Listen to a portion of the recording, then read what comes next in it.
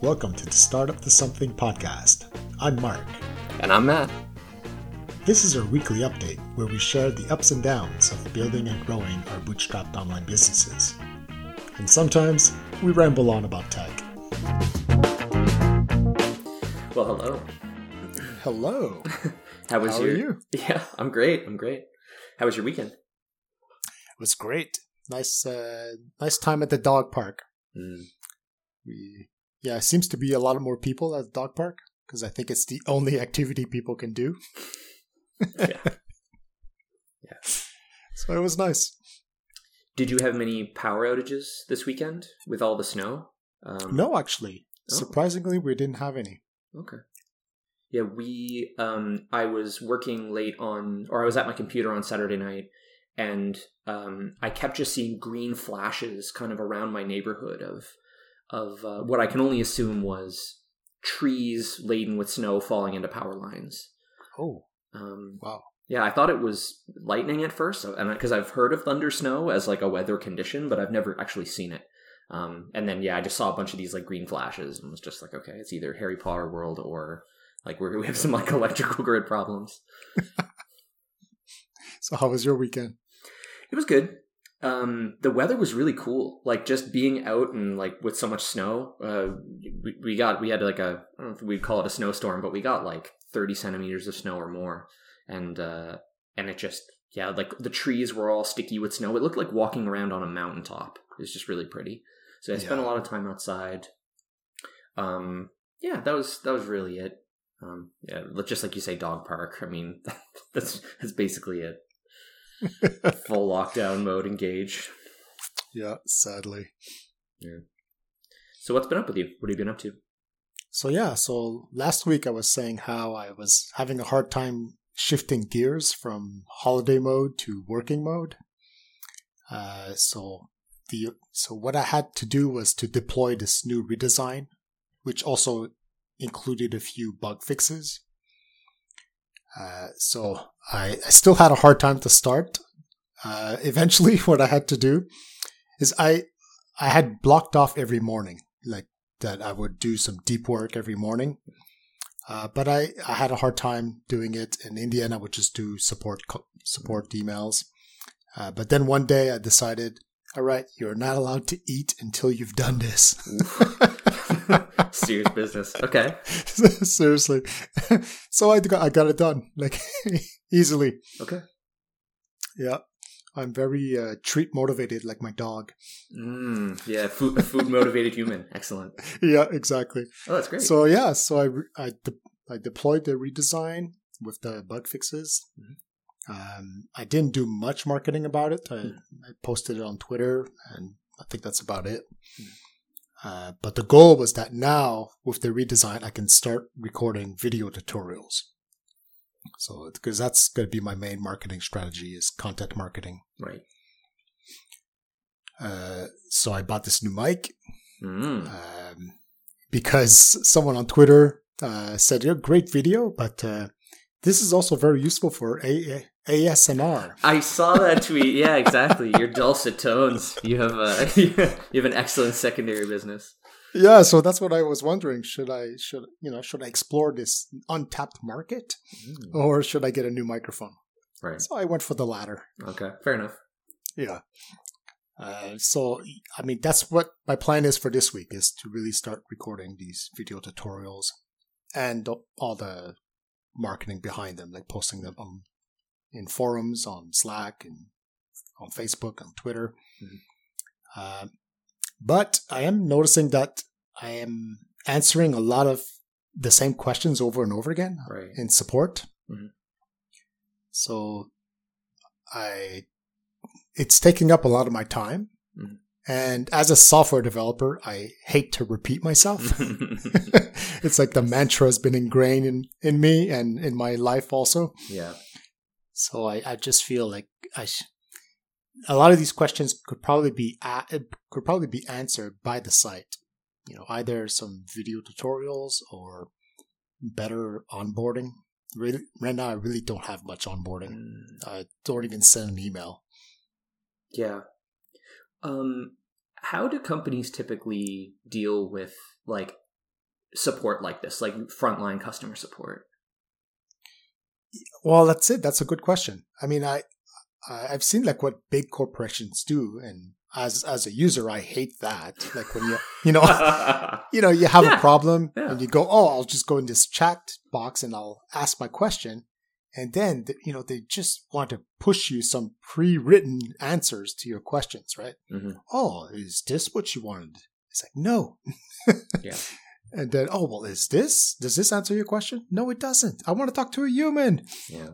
So I sort of, I don't want to do that to my users. Totally.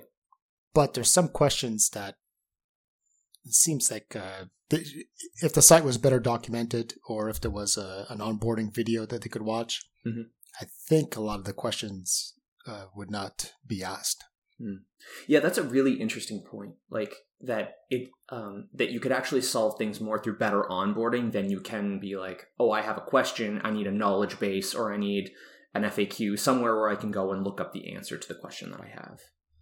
Right. That's it. I mean, that's another option would be to have a FAQ, but I think a lot of people don't read. Yeah. I mean, so I don't know if they would actually go look at the FAQ and look for the answer. Maybe I'm wrong. I don't know. But I think during the onboarding, there's some big picture explanations that I need to give. Like this is how the syncing of Airtable to Webflow works, and like how the fields should be mapped. So what kind of field in Airtable should be mapped to what kind of field in Webflow. So there's some big picture. And then after that, there's the edge cases. Like whenever they do an import, there's all these different kind of things can go wrong, like validation errors or actual network errors with Webflow's API. That stuff I should also improve, but that's a much bigger job. Like I need to, for the first version, I thought I would just keep it very low level. Like I'm basically showing the JSON like responses. So basically what Airtable is returning and what I'm sending to Webflow. So I assume that the users are a little familiar with JSON, like in JavaScript. So it wouldn't be totally foreign to them to see two JSONs and be able to compare them side by side. Sure. But it's still not very user friendly. Like I think it was fine for first version, but now I think I need to explain some of these errors because people are just asking me the same questions by email. Like, what does this error mean? Mm-hmm. Yeah, totally. Yeah, because that's such an interesting problem of like you've shown that the tool is useful, and now it's like to get to the next level of usefulness, you need to start giving people the ability to fix their own stuff or to understand the state of the application. Yeah, exactly. I mean, I when I look at my logs, I see people are looking, after they do an import, they are looking at that import log that I display. And they are browsing through it and looking at the errors. Okay. But often they still have questions and they email me. Okay. So it seems like, that would be a good place to improve it so that they don't have to email me. It answers their question right away. Yeah, totally. Oh, that's really cool. Yeah, it's giving you feedback about the design choices you've made. Yeah. Very cool. I mean, I knew when I did it, it wasn't the best solution. Oh, right? Yeah. But I needed to have something up quickly, concentrate on the big stuff, totally. the import actually working. Mm-hmm. And then for that, I figured, this is better than nothing. At least they can see some raw data, and they can, like when Webflow returns an error message, I just return the error that Webflow sends. Sure. So I figured, if they go read the API documentation, they'll have an idea of what it means. But obviously, it's not enough. Mm. Yeah. I mean, I'm realizing like my target market are people who do not want to use those other automations where they have to know all this stuff, where they have to read the API documentation, and they just want a button that will just work. Yeah, no, totally. That makes perfect sense. And I understand them. I mean, that's why I built it. That's why they're paying you. Exactly. Okay. So yeah, so the question is how, like, what are the big rocks? Like what are the big things I can do that will have the most results? Mm. So is it an onboarding email that has a video, or is it a video directly during the onboarding? Mm. Yeah, or documentation. Mm. I don't know. Yeah, it's funny. I never really realized. It's like until you build your own onboarding, you don't really realize how many onboardings you've been through and like how much an application is actually telling you when you do onboard. And it's like, yeah, it really is true that like through a few annotations in your UI when someone first logs in, the amount of information that you can convey to them contextualized within like, oh, I'm setting up a sync between these two things. Oh, and this happened. One small annotation that says, oh, click refresh or wait 5 minutes or something like that. And it turns out it saves you hundreds of emails. Yeah. And that's the weird thing is that I've seen a lot of these onboarding and a lot of them I despise. Like I hate when they're really in your face, like, no, you need to read all this before you get started. Yeah. And it's like, I like to figure it out hands-on. Like Same. I'm looking for the skip button each time. Like, how do I skip all this and just let me play with it? Yeah. But maybe that's not how my users feel. Mm. Like maybe they're the kind that love these onboardings and love to read all the steps. Mm. Well, it's interesting too to think about. Like, I'm trying to think through some onboardings that I've been through recently because, like, I know exactly the onboardings you're thinking of. Like, oh, you see the UI, but everything goes dark except for the one spotlight up in the corner, and it's like you can click here to do this, and it's like, where is the skip button? How do I skip out of this? Versus something that's just providing a little more context to you in the moment. Oh, something went wrong. Just like you say, like throwing back the Webflow API error. And being able to say like, oh, actually, I'll add some context here to just say like, oh, this just means refresh. Or this means try again in 5 minutes or something like that. Like very clearly, like you don't have to take them out of the context of what they're doing and hide a bunch of stuff. You can just be like, oh no, by the way, like this, it's one small thing. And there's no skip button. It's just X. Oh, great. I understand now. Yeah. Well, like here's a concrete example. Maybe you can give me some feedback. Like after they've signed up, they arrive on their dashboard, and the only thing they can really do is clone one of the workflows. Okay. So, either clone the Airtable to Webflow sync or clone the CSV upload workflow. Mm-hmm. And then whichever one they pick to clone, then they fall into this like 4 or 5 step wizard where they set up their Webflow, set up their Airtable, and then map the fields. Mm-hmm. But I'm thinking on that dashboard when they first arrive, like I could have a video maybe showing them like overview how did the workflow work, or maybe actually set up a workflow in front of them through a video. But I'm just afraid of if I put a big video on that page, like then the next action is kind of like below the fold and right. Yeah, the first thing they're going to look for is the X button to be like, whoa, I don't need this. Exactly. Yeah, I didn't sign up to watch a video. Yeah. I signed up to clone a workflow. Yeah, totally. So what are the steps in the workflow? Like, what would be step 1? So, like, step 1 is to give your Webflow API key. Okay. And then step 2 is to give your Airtable API key. Mm-hmm. And then like, step 3 is choosing which tables and collections you want to sync. Right. And then step 4 is simply to map those fields. So I'll show you. These are the tables you want to sync. Here are all their fields. So you just have to do 1-for-1 mapping for each field. Mm-hmm. Yeah, because it seems like getting people, it's like steps to payoff it's like, well, something like an API key is just like, I don't know what you're, like maybe you get the key and then you do like a quick ping to make sure that the key works. And then like, okay, you get a check mark or something to say, great, we're good on that side. And then the other side is like, great, same thing, put in a key, show a check mark, whatever. And then it's like, all right, now welcome to the tough part. And it's like contextual menu of these are your Airtable tables, or this is one particular table.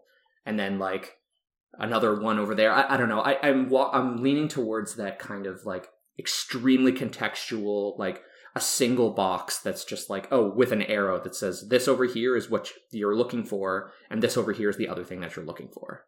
Rather than like, I don't know, maybe like, I guess it's an experiment you can run of just like put up a video and see what the watch rate is, see what the close rate is versus the number of support tickets. And I guess you can probably bake it down to the user, like of the users that clicked the X button, are they submitting more tickets, less tickets? The types of tickets, I guess. I don't know. I mean, I have a hard time like communicating it because I've seen the onboardings that I like, and I'm just like, oh, I will do it this way. But it's like, oh yeah, I've never had to deal with support like this before, so it's hard to know. I mean, the fact that I cut it down into like 4 steps, totally, and each step is pretty simple, right? Mm-hmm. Like your API key, there really is just one input field and a save and continue button. Mm-hmm. So, and I mean, on some of them, I can definitely improve it for sure. Like I get some questions, especially on step 4 when they map the Airtable fields to the Webflow fields. Mm-hmm. Sometimes they're like, what kind of field can I map to this kind of field?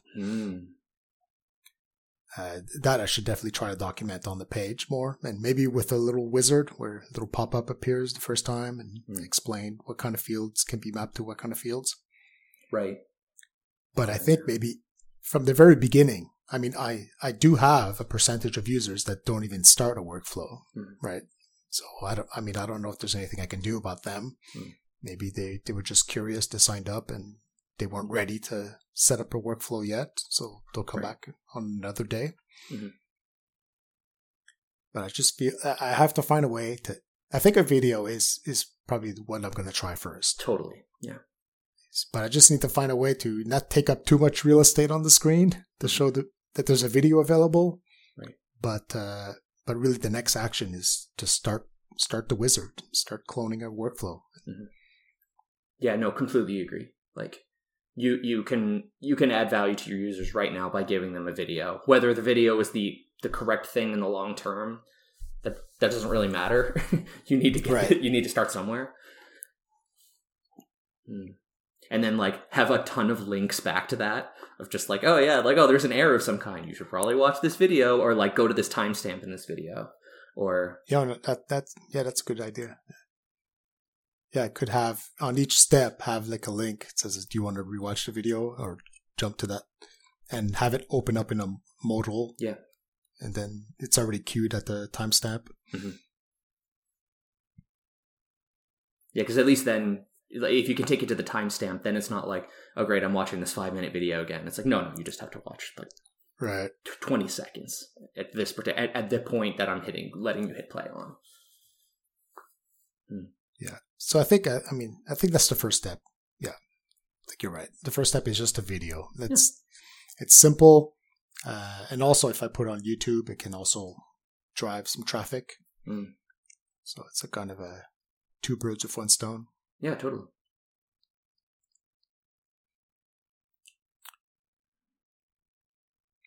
So yeah, so that's my plan for this week is content marketing, and hopefully find one thing that will reduce my support time. Yeah. How long does it take you to put out a video typically for like one piece of content that you would ship? Well, I've only ever done it once. Okay. So, there's a lot of like brainstorming it, like when I'm in the shower or when I'm cooking. So definitely lots of thinking about it before I record it. But then once I recorded it, I did it in 2 takes. Okay. So I didn't really have an outline or anything. I just ran with it, recorded it once, and then recorded it a second time. And the second time was better. So I pushed it. Okay, amazing. So yeah, it was really just preparatory work on your part of just thinking about what you wanted to build it around and then shipping it. Yeah. Okay. And then for that one, there was a lot of thinking because I was trying to find a no-code example. Like what kind of site would I be building in no-code? Oh, okay. So I had to find an example, and I went with a simple like, video submission kind of website, the newsletter.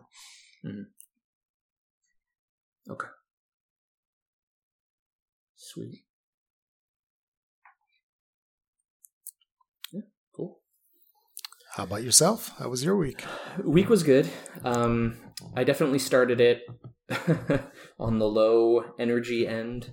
I've been still having a lot of trouble getting back after Christmas. That's gotten better. I really kind of set some small goals for myself, and I managed to accomplish them, which was great. So the big kind of development that I ran into was, so Plaid is my banking provider, and I've been trying for the last while. So for whatever reason, my personal account that I've been using for testing, just Plaid errors on for some reason. So I submitted a ticket, and they were saying, oh yeah, there's something wrong. We'll get back to you in a month. And I was like, whoa, a month is crazy. Like, I'm trying to get this to production like now. So, so I got very lucky, and they must have done something on their side because they unlocked my account.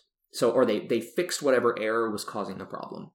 So I said, oh, great, perfect. I'll run some tests because I was doing some memory tuning and just to put it into production. And I noticed that I ran a quick report against my own account, and I noticed the numbers were just completely wrong. Like, couldn't have been more wrong. And I was like, what is going on? Like, I haven't changed any of this code for a very long time. So I dug into it, and basically what I discovered was I dug into the world of these banking connectors. And all these banking connectors are doing, and I feel like I've read about this on Hacker News and stuff, that these banking connectors they sign in as you into your banking, online banking, and they just scrape data. They scrape all your transactions, they scrape everything. So what I noticed was that when I had signed in to my account, they had scraped the last 30 days of transactions, and that was it. But I need like the last, like at least the last year, often more, it's like 18 months to 2 years. So I was like, so it kind of, I don't know whether it's foolish or whether I maybe I never thought about it, but like, oh, the banking providers can be wrong. They can just give you incorrect data or incomplete data, more like. So I kind of stopped and thought about it for a second of like, well, this app sends information to the government, and that information should probably be correct. So I had kind of a crisis of of identity of just like, well, can I really, can this app exist? Does this make sense? And basically what I realized was, like, I'm limited to the functionality that, or to the promise that my banking provider gives. And they all do this the same way. They're all pulling data from, whatever bank you're using. So I was talking with my wife and a few others and just kind of thinking like, how can I get around this? Like, am I dead? Like, what's going on?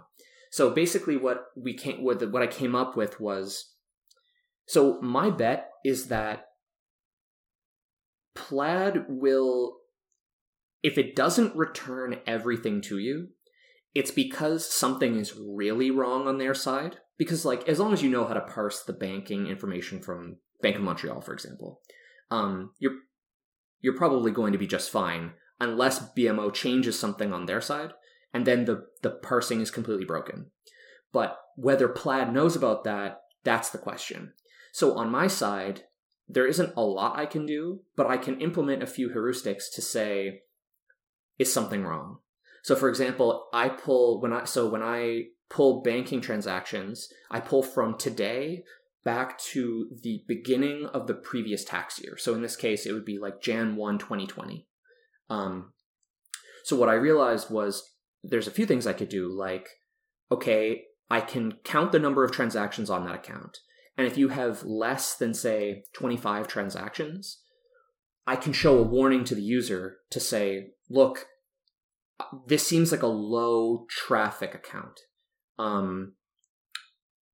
If I'm wrong, then, check your number to be sure. Like, check the final output to be sure, does it look correct? But to at least flag to the user and say, something seems fishy. Either there were transactions, there were very few of them, or maybe there were a bunch of transactions for the first 6 months of the year, but not for the latter 6 months. there's a couple different things I can do to say, hey, something might be wrong, and I can flag that to the user. I'm not really worried about getting incomplete data as much as I am, getting incorrect data as much as I am just getting incomplete data.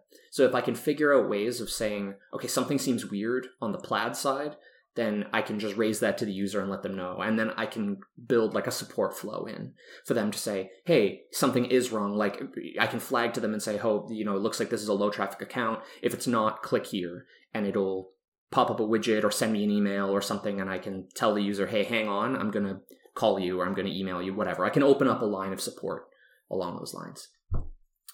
But yeah, I was thinking that through and I was thinking, it's not a great, outcome, but it's better than nothing at the very least. I'm really surprised that their solution is not more ironed out. Yeah, I guess it's these. It's working with these banks because the banks are like, well, you're totally at the whim of the banks. I think it's better in the States because there's so many more banks that they need anything to give them an edge. So if you run a small credit union or something like that, you're like, great, we're going to integrate with all these providers, everything else. But in Canada, it's like, oh no, not supporting you. You're going to have to scrape. Or I think the scraping is technically against the terms of service of online banking, but I don't think they actually stop the providers. I think they just let them. Wow. And I'm surprised that they can't scrape because, my bank's website is horrific. I know, right? I can't imagine being the poor person that has to work with like RBC to be like, seriously? Oh God. Well, it's like no wonder they only got the last 30 days of transactions. Because you might have to parse PDFs. Like depending on the bank, it could be really bad. Right. And I guess it's too much to ask your user to log into their site, then download the data and then send you the data. So I had considered that, of like go in. So, thinking about like the problem of the banking reports in general, it's like, what would for me, the best solution is sign in to your bank and I'll pull everything I need and I give you the correct answer. I think the next best solution is go into your online banking, download your PDF statements for the year and send them to me. And then I can either, whatever. At that point, it's a black box. You could do it manually. You could parse the PDFs yourself. It's one and the same, effectively. I think it's a better experience if you just let the user sign in, but I think that the fallback solution is send me your PDFs and I'll do it. Yeah, obviously you're saving, either way, you're saving them the time to have to look at all those transactions. Exactly. But if you had to ask them to send you a CSV file, then at that point, it's not a big step for them to just import it into Excel and to do it themselves. Yeah, I think that's the big trick. Like when you download transactions, I think it depends on your bank. Some banks are better than others. Like my brother-in-law can go into his bank and they'll give you, I think you can just keep clicking like more transactions, and you can just highlight the whole page and paste it into Excel. I know RBC is not like that. You'd need to download PDFs of all this stuff. Potentially CSVs, I would need to check. But at that point, like, it's not about whether or not you can do it, because just because it made it into Excel doesn't mean that for the average person they're going to be able to do it any faster. They're just going to see transactions and be like, I don't want to do this. I hate this. No, you're right. Yeah. Yeah. I guess, I agree with you. You should do some basic, like, checking. Mm-hmm. Basically, look at the timestamps. Like, does it make sense that there's only transactions between January and June? Mm-hmm. Most likely not. So you could display a warning. Mm-hmm. Is it normal that there's very few transactions throughout the year? Yeah. And like that flag, like because I know, for example, I have an account open. There's nothing in it. It's just there. And if the system were to run on that account, it would say it would be a false positive, but it's, and your average user will know that. They'll say, oh, this is an account that I don't really use very often, whatever. Right. Yeah, it's normal that there's no transactions. Exactly. Yeah. So it's like, you end up seeing a false positive, but like, that's not the end of the world. I guess the other thing too is, and my wife brought this up to me, and I think this is a good point, that we don't actually know how common of an occurrence this actually is. This happened with me, but I've also been working with them on support tickets. I was having specific problems with my account. like, we know, so now it's like it can happen, but how often does it actually happen? So it's interesting from a point of view of, well, what could go wrong? But yeah, it's like I really don't, because I need users and I need to experiment, I don't really know how often it happens. So yeah, so there's some experimentation and just like general learning that needs to happen. And I mean, I think you're only going to get that through real use. So this isn't a big showstopper then? Well, so the second half of this was, okay, well, I know what this is. Like, I see that, like, this could happen. Fine. So the next part is I want to build some alerting in to say, okay, hey, this happened. But then the other thing that I wasn't doing enough of, I think, was putting a big, like, sticker on it saying, welcome to the beta. Like, this is in beta. We're trying this out. Try at your own risk, basically. Yeah. I don't want that to be a cop out. Like, I want to give, like, I take it seriously that I want to give people the best experience possible, and I want their numbers to be correct. But I guess that's just a limitation of this solution, that there's a chance that the provider can get something wrong. And so I guess what I'm looking at now is I want to set up some really basic terms of agreements or something that's just like, look, I'm doing a best effort to make sure that this is okay, but review your numbers beforehand.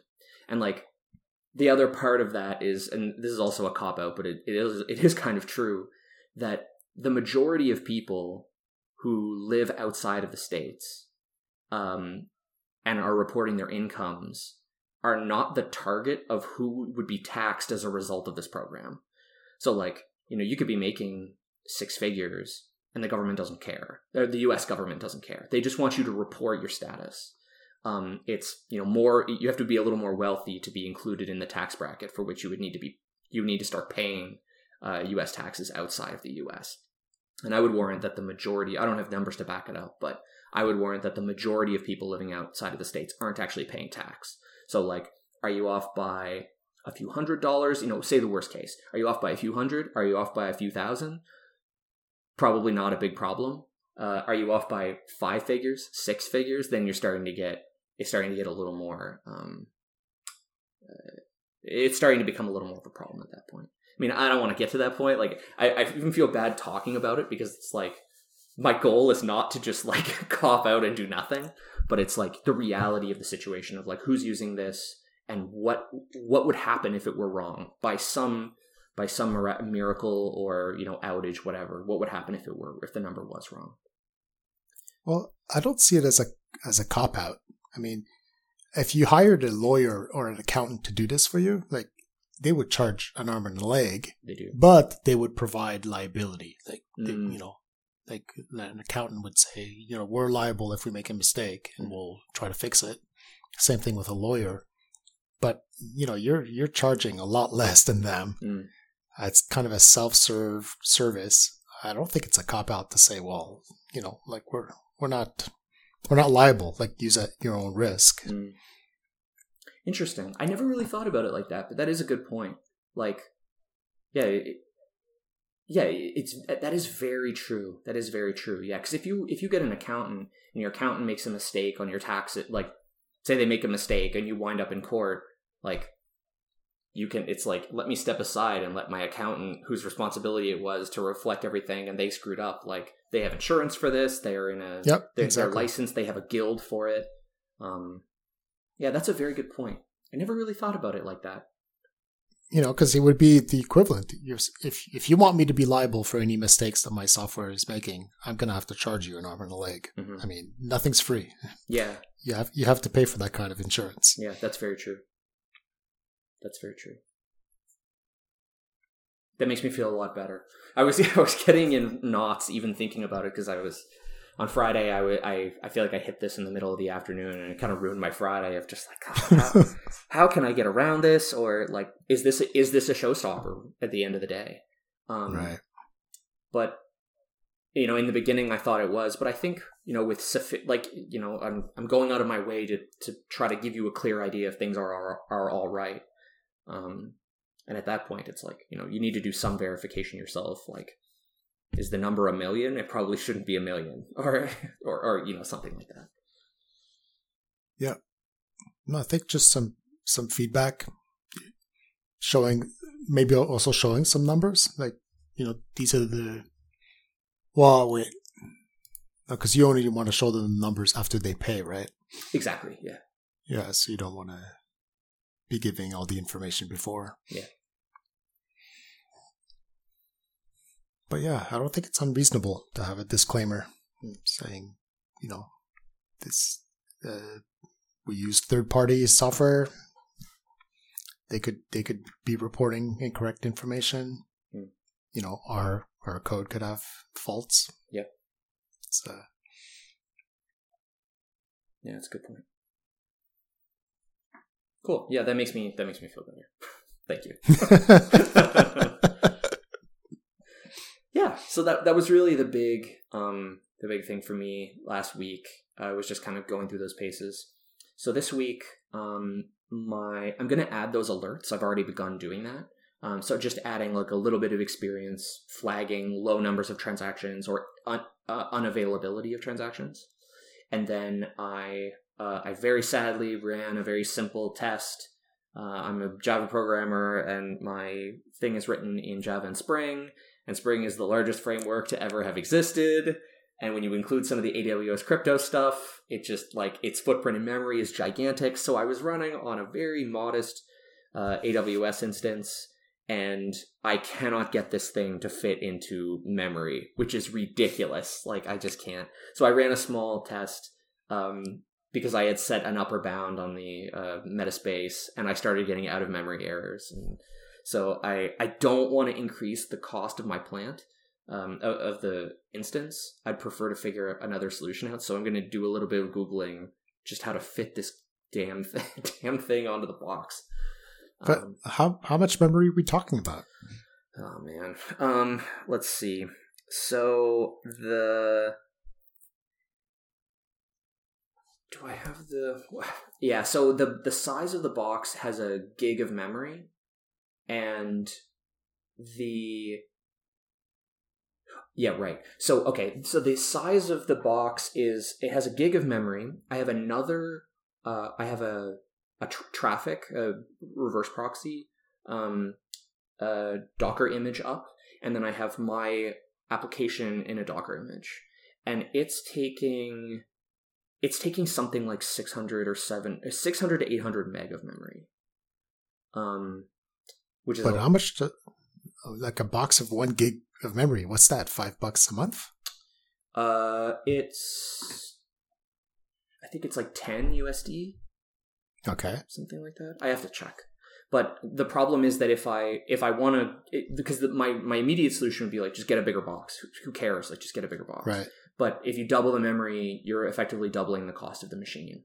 So it's going from 10 to 20. And it's like, at that point, I'm kind of like, do I want to spend $20 USD on this? Like, is it worth it? Come on. Yeah, Come on. $20. Stop being so cheap. Yeah. Yeah. No, you're right. You're right about that. And it's $120. No, it's $240 a year. Yeah. If this is not going to make more than $240 a year, yeah, it's not. You should move on to other things. Yeah, that's a very, very good point. Okay, you've convinced me. I'm up in the size of the box. So, because I really want to, I just want to get out of development land and do more marketing. I've been doing a little bit of marketing. I've collected a few emails. I want to reach out to them. I want to run some tests with them. So I just really want to stop writing code and just jump in. Yeah, because I mean, I understand. I also go down those rabbit holes and go, oh, how can I make this better? But really, we're talking about not that much money. It's not that much. Yeah, you're right. And you might have time, in 3 months to fix it and then bring down the cost. Mm-hmm. But for now, if it's $20 a month instead of 10, it shouldn't be a big deal. Yeah, that's a good point.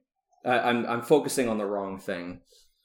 Of just like, yeah, I feel kind of funny saying like, because for the longest time I've always said to myself like, developers we're like trained to focus on the wrong thing. It's like, oh, I don't want to spend the money on this because that's too expensive. But it's like, is it saving you time? Is it saving you, like, is it getting you to market faster? Like, what is that money allowing you to do? And we penny pinch about it, but it's like, oh, yeah. I could actually stop writing code and I could go market if I just pay $10 more now. And maybe this doesn't work out in 3 months and I spent $30. I spent like $60 instead of $30, or who knows, right? Like, exactly. Yeah. Quit being I mean, I do it too. Yeah. That's why we're doing these calls. Yeah, exactly. Reality check mode. Okay. Because I'm a perfectionist, and I was a software architect for 15 years. Like I'm always trying to improve consumption of resources, and but even when I had a job, like sometimes my boss would say, "Who cares? Yeah, we'll just get more machines. Who cares?" Your boss sounded great. That's never been the answer in any of my previous jobs. More is never better. Yeah, so that's pretty much it for me. Okay. So if you don't have to worry about memory footprint, what are you going to do this week? Yeah, so my marketing page, I wasn't able to put it live because I need the app up and running.